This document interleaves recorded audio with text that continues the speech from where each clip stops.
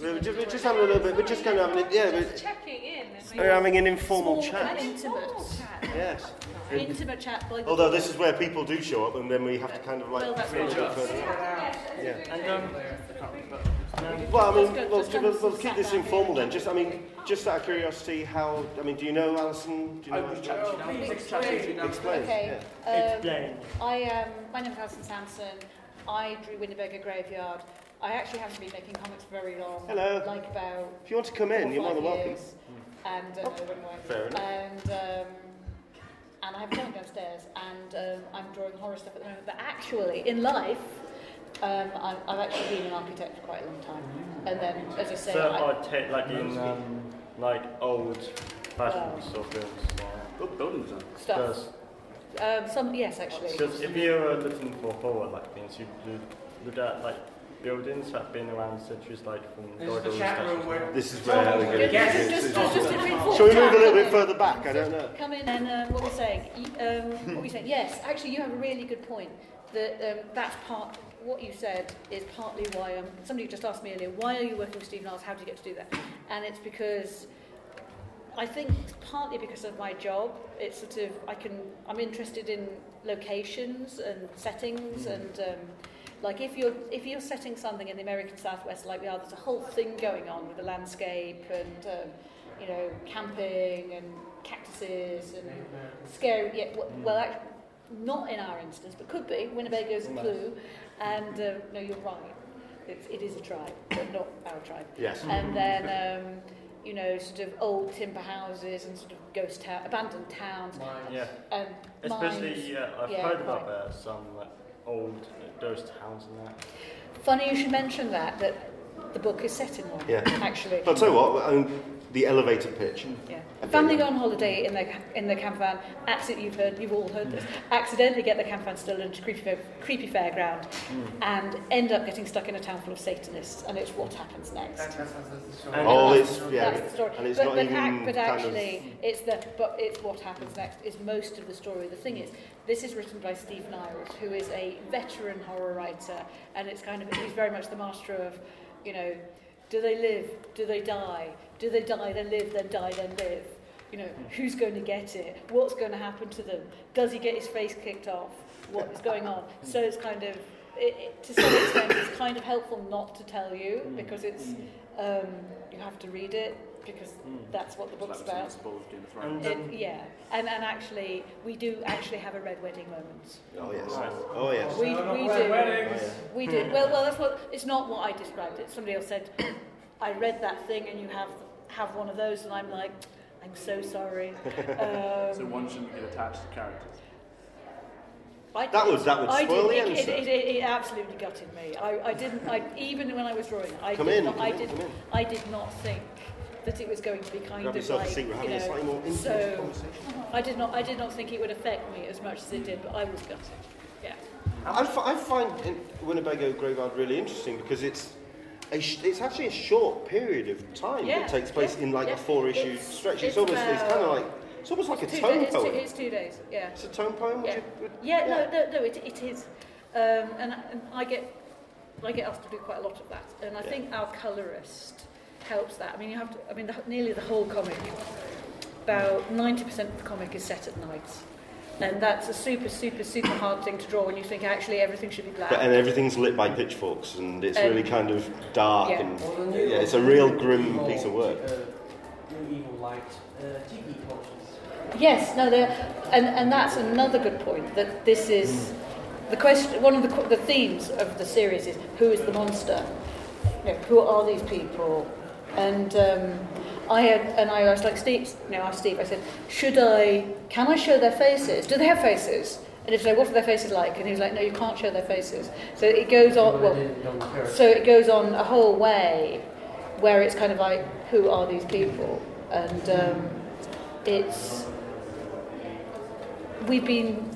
we were writing it before what you were talking about became a kind of theme, but it does fit. It's, these may or may not be people you like. I'm trying to decide how much we can actually get into the story. I mean, who's actually read Winnebago Graveyard? I don't think any. I'm probably no. Okay. I'm trying not to spoil. I'm trying. We're trying not to spoil it because we're not spoiling it. Yeah, we're not absolutely. spoiling it. But I will go on the basis that you haven't read it, so I don't trash it if you want to. Yeah. So we'll tread lightly.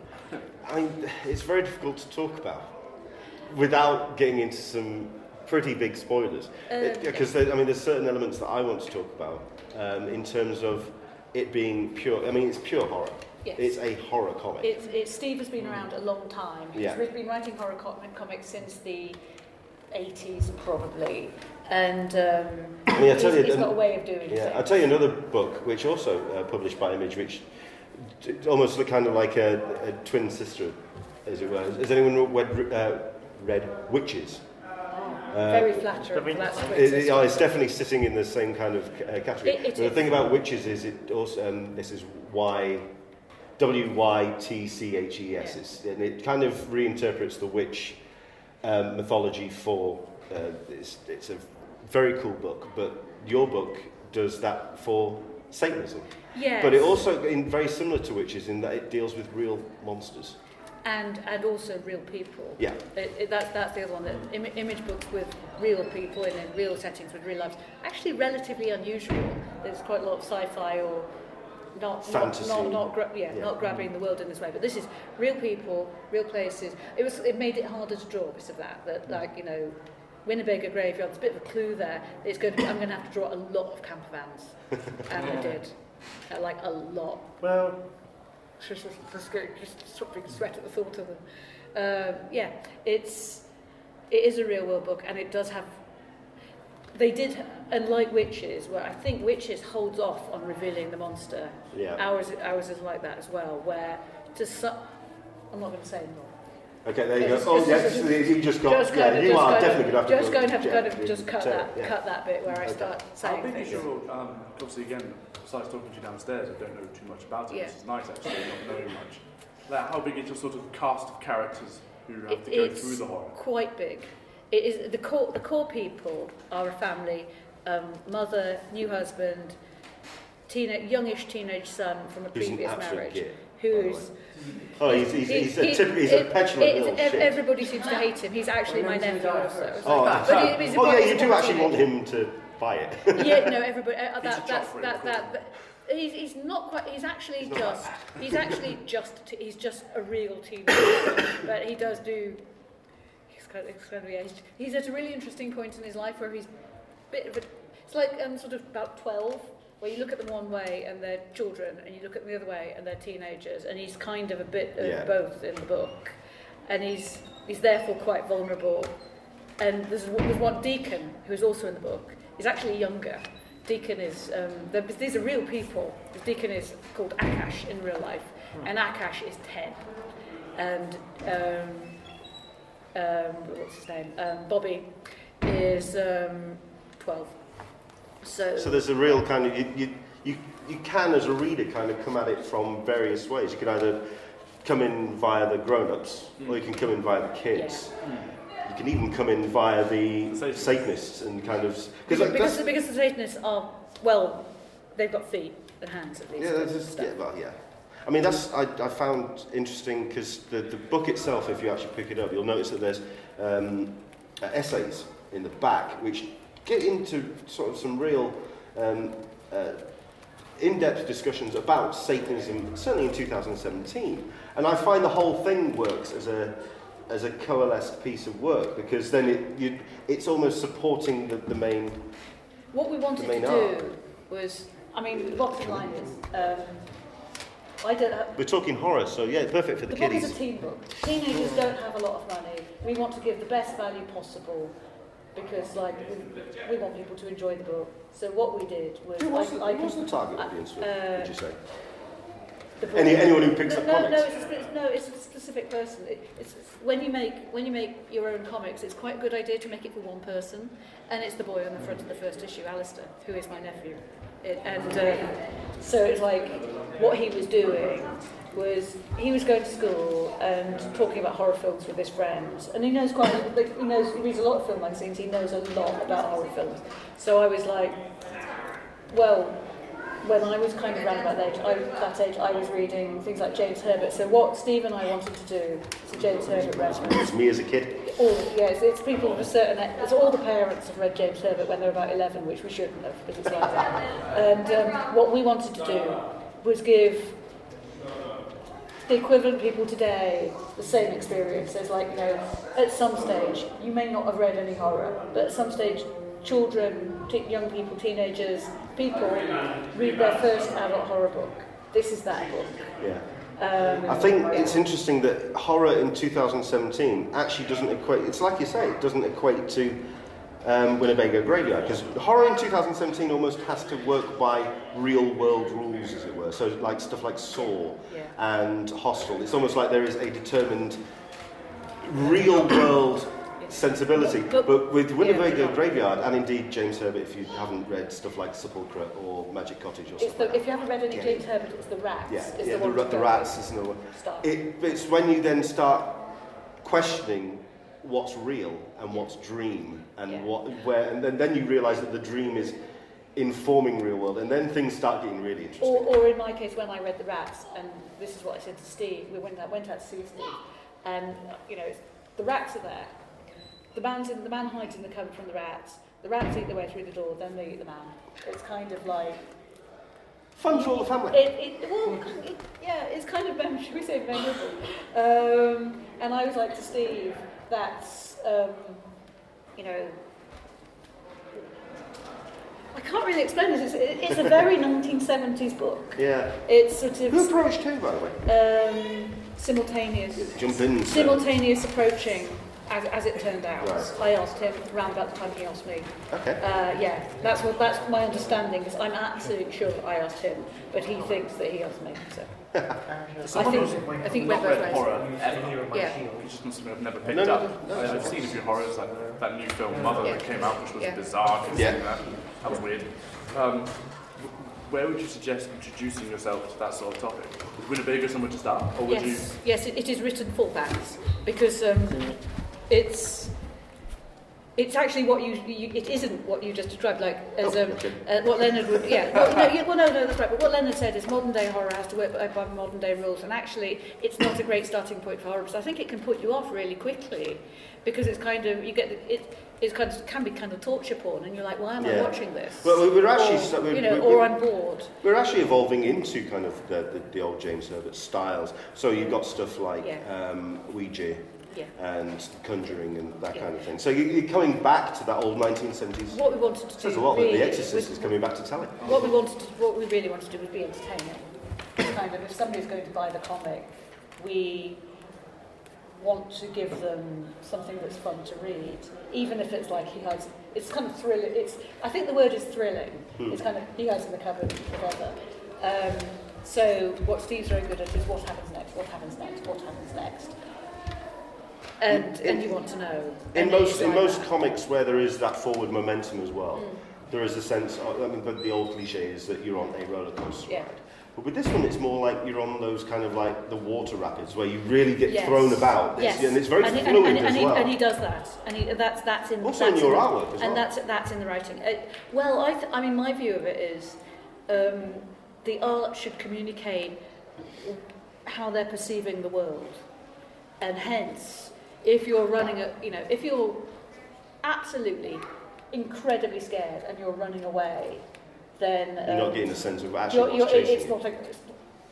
It's not square. There isn't a kind of static, incredibly beautifully drawn perspective that somebody's spent a long time looking at, because that's not what you're doing. You're really barely looking at surroundings at all, and if you are, it's just out of the corner of your eye and you get the important things. And that's what I'm trying to communicate in the art, that it's like if you're still, which you are in some parts, and if you're running, away for your life, it looks like it. And that's, I don't think I did that kind of deliberately, but when you're making the art, you're trying to communicate a story, not just what's in your script, but how people feel. And you can do that with the art. You can do lots and lots and lots of things with the art, where well, I mean, there's no spoiler to say there is one piece of art where they're running away, and it's not tilted sideways. It's actually got the way to do it is that it's a trick. You have two vanishing points, and one goes like, then you cross them, and you can get a turning effect on the page by doing that, and it's like you can make people feel like they're falling over, which is what we do. What were the touch points when you were talking with Steve about how the art was going to be portrayed in books like Winnebago Graveyard? Was there any? No films, touch points, films, television. He did. No. He did mention films. It was Race with the Devil, and I think another one which I forget. But it's Race with the Devil is the really, really memorable one, which is basically a kind of low budget Satanism, and I think people melt in it and stuff. Yeah. It's a really, really low budget west sort of horror western thing. Grungy. And it's really it's really grungy. And it's kind of going back to what you said. It's set in the real world, but there is a level of unreality. Like, who is that? Yeah. What is that? And you don't. Yeah. Okay. Anyone else want to have? Yeah. Questions?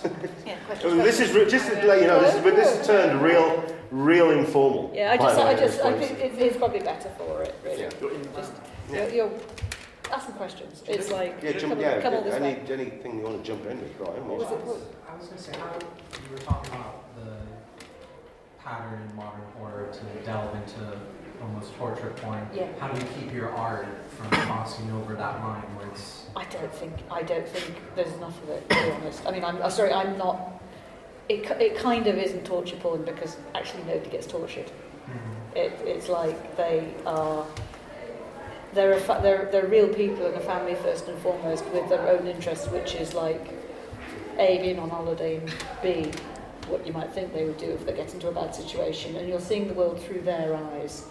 And although there is horror, it's you always see the reaction, and it's always you see why it's occurred, if that makes sense. And it reminds me of the old things go very bad. It's like it isn't actually that gratuitous. It's just there's probably a line there. It reminds me of the old Hammer stuff, where it was all about the reaction. Yeah. It was all about the faces of the people that are getting chased. There's an awful lot of kind of, which is pulling muscle in your face doing it. It's been a very entertaining book to draw in that respect. So, for example, it's all made with real people, and I think it's about a football team worth. There's it's made in my kitchen and my garden, somebody else's kitchen, somebody else's sitting room. And I have a satanic cloak, which I didn't bring with me, but many people have tried on and been Satanists. Deacon and one of the Satanists who burns to death, it's his sister, in real life. There's people from all over. There was a girl who was in called Crystal, and she got written out. And then I said to her dad, still doing the comic, but she got written out, would you like to do it? And he's in it. Talking about horror comics. Talking about horror comics. Come in. Yeah, it's very informal. Just jump. It's kind of I've come all this way, ask me a question stuff. I forgot what I was saying. You kind of touched on your process there a little bit. Certainly, a lot of modern contemporary artists, they are moved on to digital. What's your process? Well, I've brought some of my original art in, which people are welcome to come down to the table and have a look at. You're welcome to actually see the stuff. But what I do is I get the script from Steve, which is kind of quite concise. It's basically dialogue and a little bit of action, but he doesn't actually, going back to talking about how we talk about the art, actually don't talk about the art. It's more the art comes out of what he asks for. Like, say for example, if the script is they ran away, you know what the art's going to be, which is going to, how does it feel to run away, what are they thinking, what are they feeling, and then get the art. And so I get the script, and then I make little tiny thumbnails, like about this big, on the script, and then I expand those into layouts at print size, which are not this big, which is still scribbled. And then I pencil those, and that's the bit that takes ages. So, I mean, like, it's... I've been talking to what is ages to you? Because ages. Because we were talking about a piece that you're going to be doing this week, and you're going to be turning that around pretty quickly. Oh, today? No, not today, because I probably won't be home today, but a bit of it will be today. Yeah, I mean, as an aside, somebody rang me up and asked me yesterday to illustrate The Omen for the BBC, and I'm going to do it, but I'm going to do it tomorrow. And somebody's got New York Comic Con to get ready for. And go She's to. got a pack. And go to. I've packed already. It's all right. But yeah, some things are quicker than others. The Omen is a fairly known quantity, and I've watched the film, and I know what it looks like, and it's generally a lot of black and stuff. So that's relatively straightforward. But doing a comic page isn't like that, because not only are you doing a series of illustrations, everything about the illustrations is tailored to order. Everything, where their elbows are, how they're feeling, how the hair is done, and you've designed everything. So there's a lot more to it than, say, illustrating The Omen, which frankly is a walk in the park compared to a comic page. In the script you get given, how much do you get told, sort of, or almost what to draw in terms of their location, what they're wearing? Not much. So most of it comes from the he actually, I don't think, has told me anything about what anybody's wearing apart from when I asked, could you see their faces? And he said no, in which case, well, there's an answer. I think otherwise nobody said anything at all. And in terms of where they are, it was like, he wanted it to be set where he lives in Acton, which is, to my mind, a outer suburb of Los Angeles in the desert, sort of. And it is, in part. But the fact is, this is a comic, and you don't have to make everything kind of connect up in that way. So, for example, I think it was you were asking about deserted towns. So, of course, I thought that was great. I had the same thought. And I was like, deserted towns, what have we got? And so a good part of the comic is set in a place called Madrid in New Mexico, which you can Google, and you will see. Which was an old miners' town, which people have moved back into and rehabilitated, which is sort of the theme of our comic, where it's kind of the dead comes back to life, effectively, or something, or the living is possessed by more people, or something. So I picked that. I don't think Steve actually knows. I didn't tell him. But technically it's all somewhere in Southern California. The reality is it's the American Southwest. Yeah. Is there a point where Steve would sort of see what you've done thus far and go, oh, I like where this is going, crack on? Or is it you give him the completed thing and he goes, no, it's rubbish. He would. He's far too nice to do that. No, but he did do something like that where when we started, the way we did it was he said, what would you like to do? Monsters in Space or Satanists in Texas? And I was like, Monsters in Space, I believe, may have become the Image series Southern Cross, if anyone reads any Image books. But Satanists in Texas, I was like, okay. And then he gave me an outline, which was about one side of A4, which was supposedly the whole story at that time, which was slightly different. And I, at that point, drew the characters, drew the settings, about 4 pages of drawings. And that was our pitch. And then I think probably he saw that and go, oh, she's like this. This is what she's interested in. And then he wrote the story for that. Was it set to be published by Image at that point? Because I find the setup. I can't tell you that. Okay. Which the answer to that might be the answer. Fair enough. Because I find the arrangement with Image interesting, not necessarily because of the whole ownership and the self-created titles, but just then you have that sense of ownership for the book in terms of a more emotional connection to the book. Well, I think actually it's the choice should be a business transaction, and it is. In the Image gives the best deal for artists in the long term, largely, not entirely, but largely. Because you own your work, and therefore you can cash in on it in the future, which is not always the case. But also, flipping that over, with Image, you have to do everything yourself. You're effectively paid in sales. You know, so people say to me, oh, you've got your pattern down. It's because this is how I'm paid. I'm not paid to draw the comic, I'm paid to books. Market it. Yes, marketing it is the best paid bit of the job, because you actually get paid for how much you do. And sort of. And so,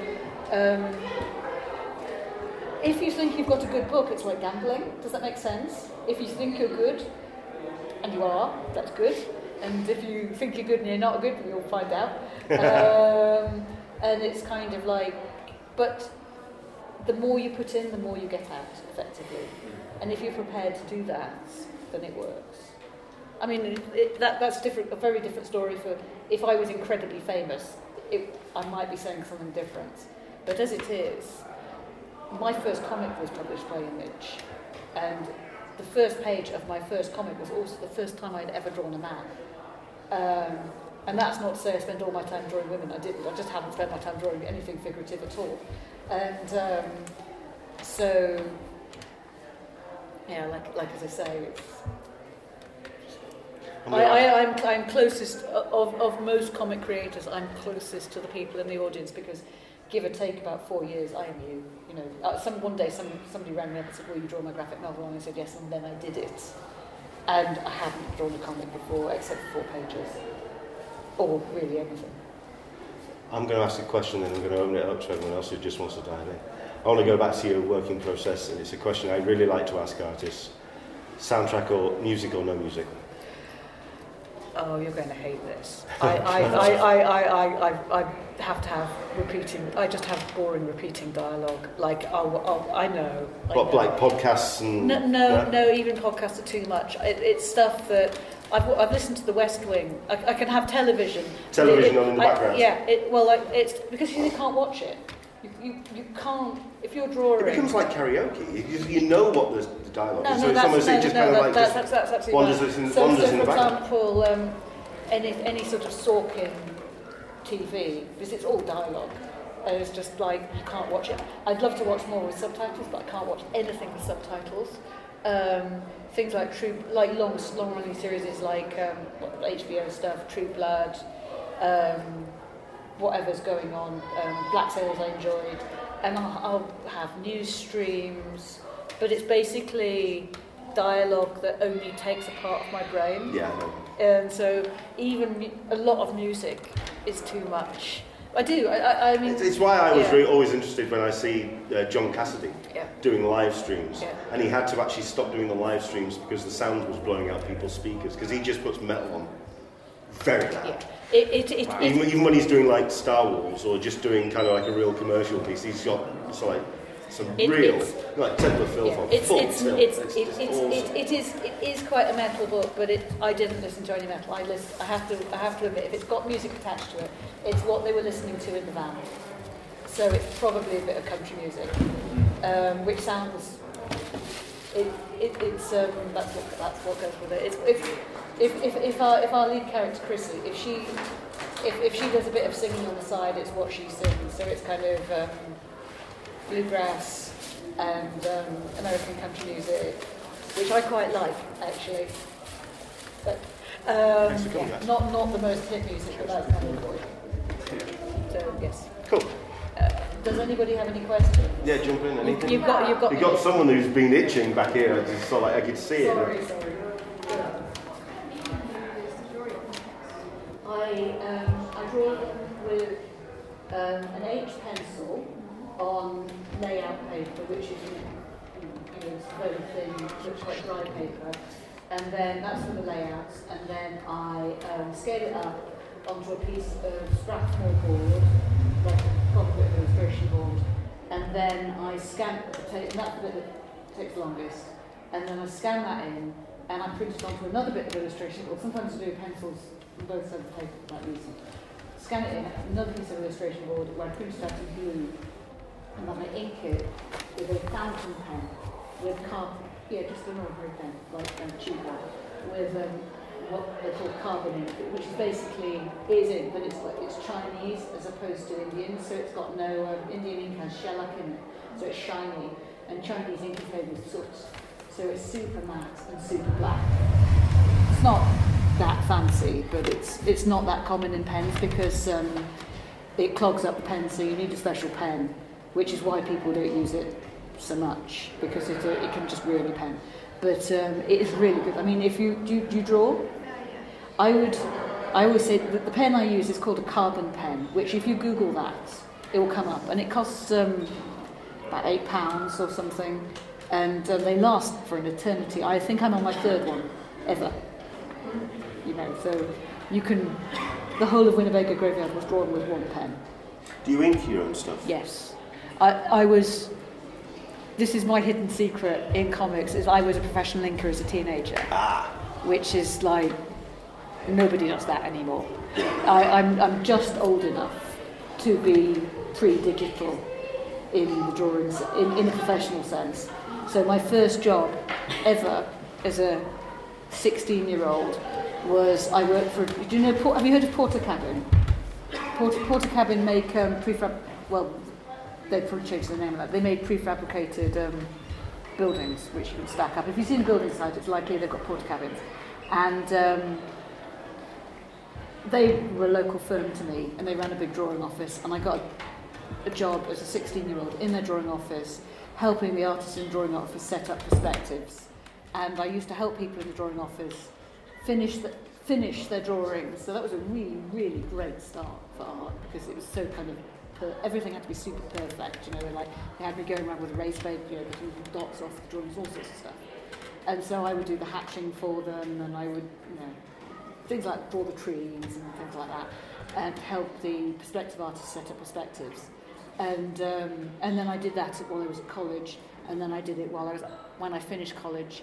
Then I went back to college to finish my studies, and then when I came out, the computers were coming in, and that was kind of nearly it. So I was done with inking by the time I was about 21. So when I came around to comics, nearly 20 years later, I was like, oh, I wonder if I could ink a drawing. You know, I wonder if I can still do that. Something I haven't actually asked you about in terms of, because when you're talking about your comics, I haven't actually talked to you about your comics history. I mean, what you read when you which there is not much of. No, I mean, because in case you didn't catch the beginning, Alison does have a background in. I'm an architect. Architect. I actually am an architect as opposed to like wasn't still. I mean, I was going to ask that as well. When it comes to describing what you do, are you a full-time architect, part-time comics artist? No, I'm a full-time comics artist who is also fully paid up in her architecture dues, meaning I could practice tomorrow if I wanted to, which at the moment. So when it came to your comics, when you were reading as a young'un, yes, what was it? 2000 AD. Fair enough. Of course. And I was not. It wasn't bought for me. It was bought for my older brother, and we. Therefore, I probably got it when I was about 7, because my older brother had it, and so I read his. And I think most people of my age who were British were brought up on 2000 AD. Everybody had it, and it was in the newsagents. It was everywhere. Like, you know, you'd go, and you'd spend. I forget how much it cost. Maybe 50. 75p. I was going to say it was not much. I was thinking it was 15 or so. It was really, really cheap. It was just really pulpy paper, and you get some sweets, and you get 2000 AD, and that's what you get every week. And it would come from the newsagent, and everybody read it, and so. You could definitely see that in your art style as well. Something with like the. I just like the McMahon and sort of like the Castle Square stuff, the real scratchy. It's the Square. Yeah. He's my man. Fair enough. As opposed to anything more stylized. It's actually. The biggest impression was made on me by the first. Okay. If that makes sense. That makes sense. Yes. So it's really there is another comic he drew because is it Vampires of the Eastern Front? Yes. Do you know which one I mean? Yes. Yeah, I know. And it's it's about Nazi vampires. But at the time, it's the simplest pitch you've ever got. At the time when I read it, it was like there was a lot more Nazis in the comics and than there are now, and it was terrifying. Like, it's really hard to explain it. I bought a copy about 2 years ago to see if I was exactly what it was about. I was so scared of, and it's still terrifying. It's there's more stuff like that on TV now, and there's more vampires around. But at that point, it was almost equal to Creep textbook. But Carlos Esquerra drew that for it's another Rebellion book, and it was in 2000 AD, and that's the one that made the bigger impression, actually. It's 2000 AD, I remember, but that's the one which really scared the shit out of me. Okay. Well, I'm going to get back to that because I'm going to ask a big question, so I want to find out if there's anybody who has a question first before I get into this. Just a variation of what you asked. Yeah. Does the writer ever tell you like the kind of angle that he wants? Like, no. It's in the graphic novel that is coming, but not in the single. Oh no, there is a script sample in the singles. In the back of issue 4. I've put in a script sample about like what he does say. You can just and what he says for everybody else's benefit is, I think he says they look into the barn. They come to the barn. It's fiction. Look into the barn, and then in the barn there's like 20 camper vans with a narrow corridor between them, and that's what they see. And so what I do is so the question is how do you draw 20 camper vans? How do you make it look like the feeling that they have, which is, oh no? So how do you tackle that? And then I also show you what I drew. And it's the difference between one and the other is the answer to your question. It's kind of, he doesn't tell me, but he gives me something which, to me, the only answer was to do what I've done. I think it's the old Hollywood story of the Indians take the fall. It's the one, you get the one line, the Indians take the fall, and then the artist, the cinematographer, the director, then has to fill 20 minutes worth of stuff like, where the Indians take the fall. You know, he says there's 20 camper vans. That actually are 20 camper vans. It's like, if you count. But it's kind of, sometimes you only see a bit of the wheel. So... He doesn't tell you anything about panels or how to... He sometimes does. He sometimes will say, big panel. Oh. That does occur, but this is a big moment. Not really very often, and I don't always... The thing is, he may want a big panel, but it may be that other things on the page also take up space. And sometimes, so big panel might be just something that just creeps over the halfway mark or something. I was going to ask how with each real moment, you decide how big that's going to be. Do you draw it first and scale up, scale it down? Do you draw it big? There's lots. There's lots of trial and error. Which is why I effectively draw it 4 times. I draw it once, I get the script and I'm thinking about it, but I don't draw it. I draw a thumbnail, which is usually something entirely different from how it turns out. I do, but my first hack at big and small and left and right. I do a layout, which is very close to what I end up with, as it turns out, but it's got lots and lots of scribbly lines on it, and they look, somebody wanted me to put one in a comic, and they look so ugly, I just couldn't. So they're just like, it's basically like if your cat shed some hair, it would look like that's kind of like fluffy, where I'm just trying to find the line. And then I pencil it and then ink it, but actually it's where the layout is, which is the thing that actually is the biggest bit of work. Although it's not the longest bit of work, it's the biggest bit of work. The layout is where the work takes place, if that makes sense. So I don't always know, but I'm sort of seeking the line. Yeah. And I'm not always right either. That's the way it goes. You just have to pick something and hope it works. I mean, you never know. You never know until people read it. Okay. What I wanted to ask is about the Comics Code was created because in the reaction to horror comics.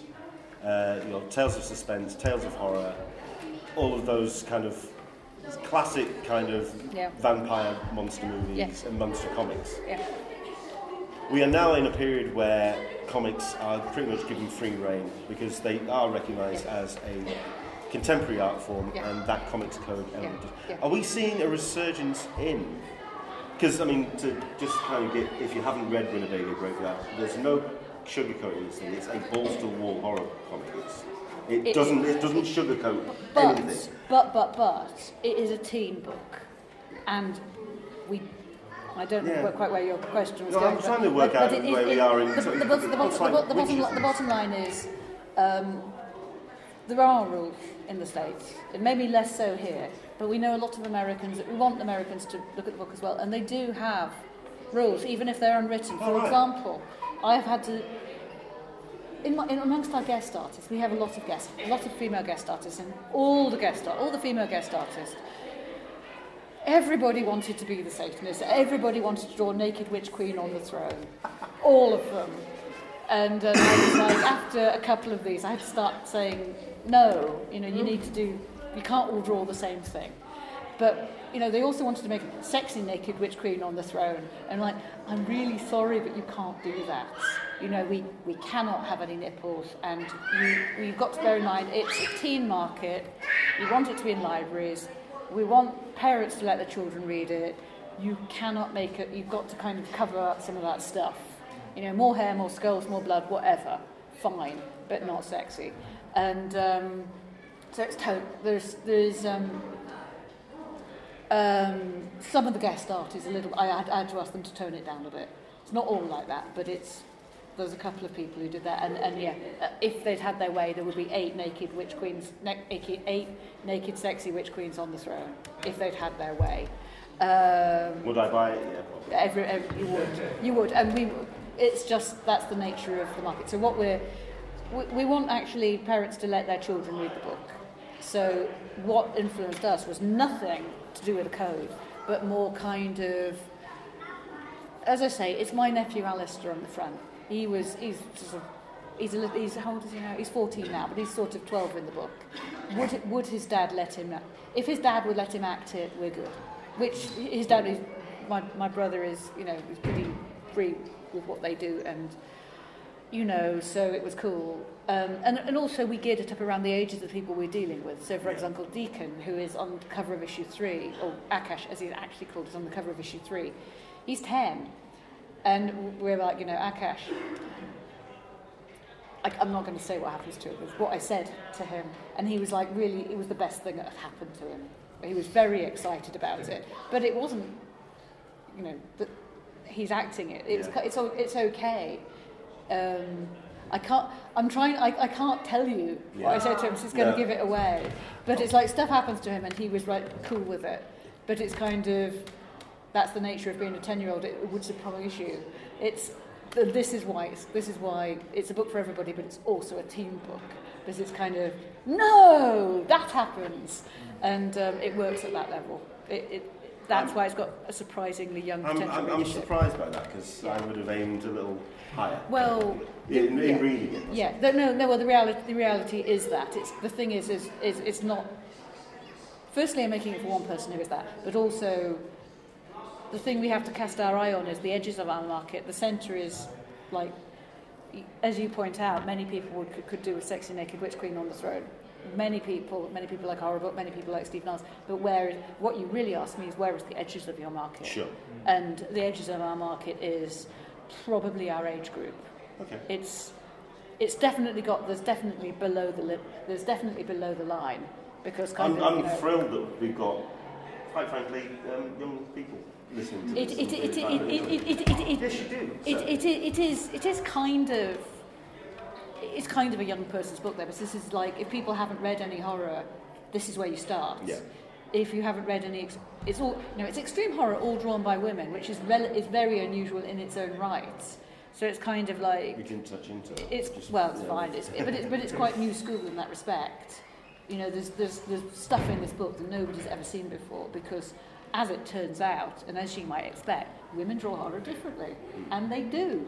And that's something for the future, where we've had a couple of people who've been guest artists, and they're like, we really, really, really enjoy drawing this, and we want to do more. Do you know Paulina Ganesho?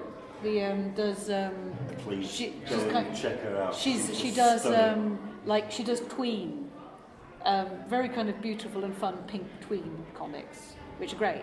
But anyway, so I asked her to do a horror piece, because I don't know, somebody had given me the lowdown that she was into it, and it turned out she was, and it doesn't look like anything else, and her internet just went completely mad for it. So it's quite likely she will do a horror. I think she will do a horror book. I mean, I hope she does. Yeah. But it's kind of, as it turns out, you know, this, although it's got a kind of old school writer, is a relatively new school book, I think. No, that makes sense. It definitely has that contemporary feel. Do you find with, you know, you mentioned the different guest artists that Yeah. have to kind of do Yeah. stuff. Do you find that the comedy done by the different artists, some are more appropriate for different age groups or a different target market? No, as it turns, I mean, there was some criteria to my selection. I mainly went for people who either did animation or had stuff that looked like animation. And that, the reason for that was firstly to make my art look good, to make it really clear that it was not my art, as it's really different, not just a bit different, but really different. And, you know, so there wasn't any kind of what you can do if you're not careful, if you have art that's too similar to your story, people could start thinking it is the story, and then your story stops reading properly and it confuses people. It's what happened with Sandman and Yeah. Dave McKean. Yes. Yeah, I always wanted to find Dave McKean art inside the books. You can confuse people more easily than you might think if the art in the guest art is too similar.